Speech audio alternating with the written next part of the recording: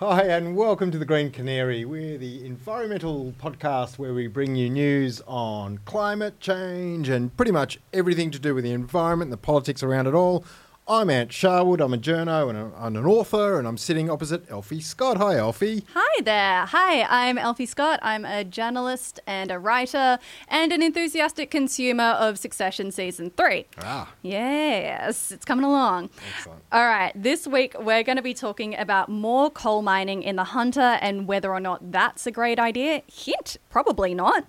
We've also got police raids on environmental groups, a little thing called eco-fascism, and Ant, I'm going to tell you about assassin spiders. But for the moment, Ant, could you please tell me what on earth is happening in the Hunter? Of course I can. Can't wait to hear about the spiders. But look, the Hunter Valley is a beautiful place. And the Hunter Valley is also a place where people have done coal mining for nearly 200 years. It's been going on there for ages. Most of the coal mines are sort of up north and north of the Wine area, which is around the sort of Cessnocky, Port kind of area. Here's what's happening. Yancoal, the Chinese-owned company that I think has 11 mines, is that something? Is that right? Yeah. They've taken out a thing called an assessment lease. What is an assessment lease? Basically, it's not a declaration that, hey, we're going to build a mine, but it's them saying, you know what, we're interested in the minerals under this particular bit of land. And the problem is they've taken it out under a particular bit of land that is near Pakolban. Now, call me crazy, but wine areas, basically, they make two things, Elfie. They make wine.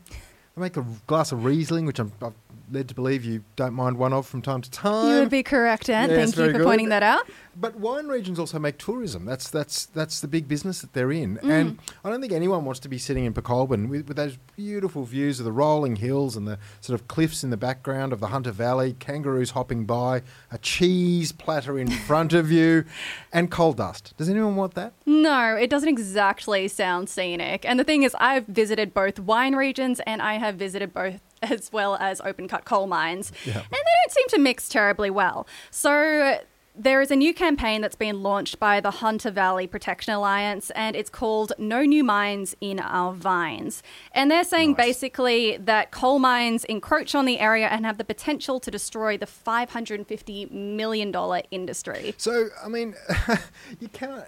I mean, that industry's obviously been hit a little bit with the import tariffs that were chucked on Australian wine by China, which is, you know, the biggest export market. But nonetheless, it's a massive industry. It's the sort of industry you don't want to stuff with. Yeah. And what exactly, I assume what they're trying to do, this campaign, is to set it up like Margaret River or one of the French or Californian wine regions where the local, whether it's the council or whoever, says this is about wine here, it's not about other stuff. Yeah, absolutely. And, you know, I think they're in The Guardian today basically saying this wouldn't happen in Champagne or the Napa Valley. Yes. And it's very indicative of our governments. But they are asking the New South Wales government to step in like state governments have in the Barossa and Margaret River and put this legislative ring around the place. I can't believe I just said the word legislative perfectly on the fly. How good was that? Got it. I'm pumped on myself. Right. You've said it 14 times today before we came in here, and that was definitely the first time. But listen, this is a big deal that's going on in Newcastle. They're fighting to, you know, to protect their wine region. Mm-hmm. We know that Hunter region coal sales peaked in 2014 anyway, so I'm not quite sure how many more mines we need in the area, especially in the wine area. Mm-hmm. But it's not the only thing going on in the Hunter region, a couple of hours north of Sydney at the moment, is it? Yeah, so it really has been this centre of conflict for the past couple of weeks. There is a group called Blockade Australia, and they have been staging a lot of sort of high publicity protests, gaining a lot of international attention. I'm going to play this video for you right now so you can get a sense of what they're doing. Okay. Responding to the climate crisis. This is humans trying to survive. This is humans trying to overcome the system that is killing us, that is enslaving us. And we're trying to induce the social tipping points which will give us a chance at another generation. All right, so that is a video of two of the protesters. And you can see that they're abseiling on Newcastle Coalport. If you watch it for a bit longer, I think that you can actually see that there are the police waiting at the bottom to scoop them up. Yeah. But it's pretty impressive work. I mean, God, it takes guts to do something like that. It really, really does. There were some rude words, but I mean, they're a long way above the ground, and there are massive, massive piles of coal in the background there, and that's some serious activism. So let me get this straight. The group is Blockade Australia. Yeah. Do they not like Newcastle Coalport, which is, of course, our largest coal port, or do they just not like the coal industry itself? Well, I would say that they do not like the coal industry at large in itself.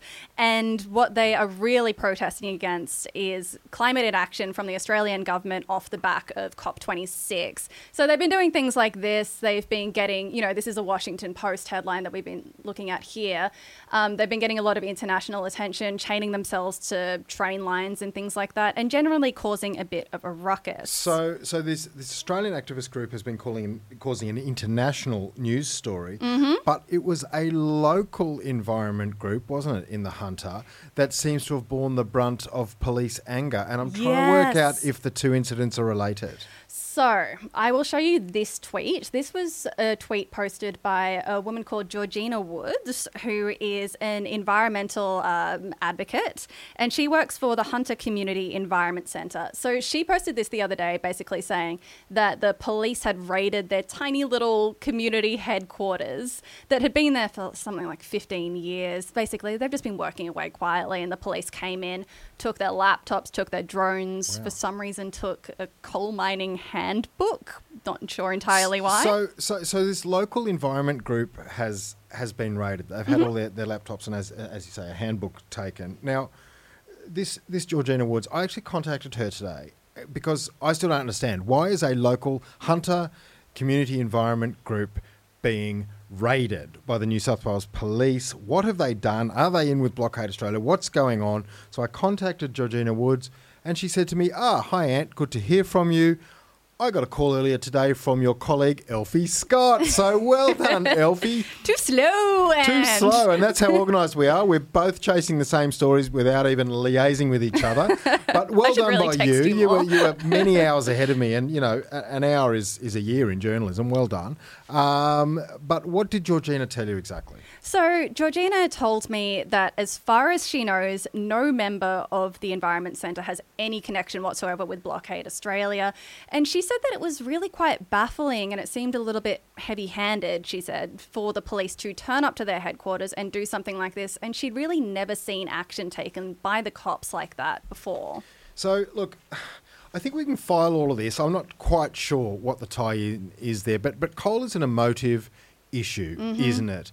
We all know about Labor's Joel Fitzgibbon, who had an electorate up in the area, and coal is just big, emotive news in the Hunter region, as it is further afield. I'm sure that'll play out in the area in the federal election next year. Yeah. But why don't we move on, Elfie? What's next on your mind this week? All right. So I would like to talk to you about a little thing called ecofascism. And this is something that both Ant and I have been interested in. It comes off the back of a great article from The Guardian's US environment reporter, Oliver Millman. And it is essentially this sort of theoretical political framework. To be honest, every time I talk about it, I have to Google it again because my brain just always forgets the definition. So please tell me what ecofascism is again. Look, in simple terms, you can call it a theoretical political framework. It's as simple as this. It's people from the far right sort of holding their positions but filtering them through an ecological lens. So, for example, people on the far right have, and a lot of studies have shown this, climate denialism is on the wane. It's become an ineffectual weapon. Everyone knows the world is warming. It's very hard to deny after a while, really. And that human hands are at work in that, right? It is impossible to scientifically deny, and now it's impossible anecdotally to deny because we start to see more and more evidence of it. Yeah. So the far right has pivoted, and they're now saying things like, mass migration is causing climate change as one. It's nonsensical, as one person said on Twitter today, or or they're saying things like, it's often around migration. Our country, for its sustainable future, whatever country it is, cannot handle all these migrants or cannot handle. So old right-wing sort of memes or topics are now being filtered through an eco-lens. I've become a New Zealander. Lens. To sort of almost frame far-right parties as your friend. As your friend protecting your country in the way you want it protected now, through the ecological lens. And it's coming here, Elfie. I don't know where or when, but it's coming. Yeah. One of the far-right parties here, mark my words, will start adopting this, as it's called, eco-fascist framework, and start working these ideas in. That's kind of a bleak thing to talk about, but it was a good yarn, wasn't it, by Millman, and it's worth talking about. Absolutely. And I think it's really important as well to put it in the sort of historical context, because this is something that you brought up earlier, that it can be sort of analogized to the anti-vax movement in the sense that it starts to pick up all of this nationalism and far-right ideology and a lot of racism. And it's important to note that ecofascism has a lot of its roots in Nazism, because Nazism had this ideology of blood and soil and this mystical connection to the land and things This like that. nativism that Exactly. ties in with kind of sustainability and ideas like that. Yeah, So- totally. And it's grim. It's grim news. And look, I think you're absolutely right. I would predict that it's going to land here eventually. So let's talk about something else. Okay. Let's talk about something that's in the streets. We're all seeing this at the moment. They're everywhere. Sounds like I'm still stuck on the last topic. They're everywhere. But actually what I'm talking about is COVID masks. Now, it seems to me that they are the pollution issue of our time that no one's talking about yet. Yeah, totally. And I mean, I don't know if you've noticed this, but bloody hell, when you walk down the street, they're littered everywhere. Yep. When I went on a bushwalk the other week, they're just like jammed in waterways and under rocks. Like, disposable masks are being disposed of very liberally. They're being disposed of, according to a Danish university, and the Danes are terrific at counting, so I'm going to absolutely take their word for this, at 3 million, wait for it, big pause, 3 million a minute. 3 million a minute, which translates to 129 billion a month, apparently, if their maths are good. And they're Danes, so of course their ice cream and their maths are terrific. But at the risk of, culturally stereotyping Danes, this is not about them, this is about the masks. And the masks are a bloody problem. They're not just a problem because they're this new thing polluting the world.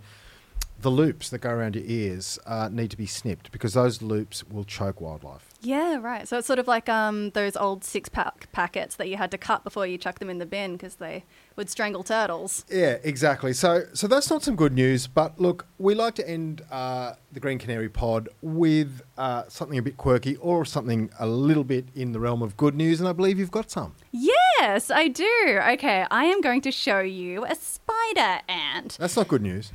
Look, it's a cute spider. Just have Well, it's slightly better news. have a little gander at it. What is that thing? That's not cute. I know. Look, Okay, it's ugly cute. That's how I would describe it. for those who are listening to this podcast, not seeing the screen in front of us, that looks like three spiders making love to itself. One of them's brown and one of them's black, and it's sort of it's a bit like a trapdoor spider that got tangled in an ant's nest. It's an unusual looking thing, but Okay, I think you're being very, very rude about this spider right now. I would stop body shaming him immediately. all right. Well, look, I won't body shame this spider. I'm sure it's got a lovely name that redeems it. What's it called? It does. So this little fella is called the hunter. Oh, sorry, not an. Nope. It is called the Kangaroo Island Assassin Spider. Oh, that's a delightful name. Yeah, I like it so much more now. It kills. Yeah, it's a murderer. So it's called an assassin spider because it actually hunts and kills other spiders. And weirdly enough, it was only discovered in 2010. It's this really rare ancient species of spider that was discovered on Kangaroo Island. And the fact is, when the bushfires tore through Kangaroo Island a couple of years ago, do you remember that? The bushfires, how could you forget? It was the Black Summer, and half of Kangaroo Island. I've been to Kangaroo Island. Half of it burnt. Mm-hmm. Its koala population, which is not endemic, they were introduced there, but they're a much loved, creature on Kangaroo Island. The koala population was decimated. Yeah, The island totally. itself was decimated. All that sort of wild western half of it just burnt. And what are you saying? That this spider was only found in 2010 was thought to have been burnt out of existence? Yeah, exactly. And, I think that when the bushfires did tear through in 2019, 2020, there was a bit of a focus on all of the cute and cuddly animals, fair enough. Yep. But, we sort of missed out on talking about the invertebrate species. So they made it. But they made it, and this week, 2 of these spiders were rediscovered on the island, and it seems that they survived, which is great news. Look, if one horrible, horrific, ugly, but ecologically important and I can't believe how mean you're being about this spider. perhaps to some people cute species had to pull through, I'm glad it was then.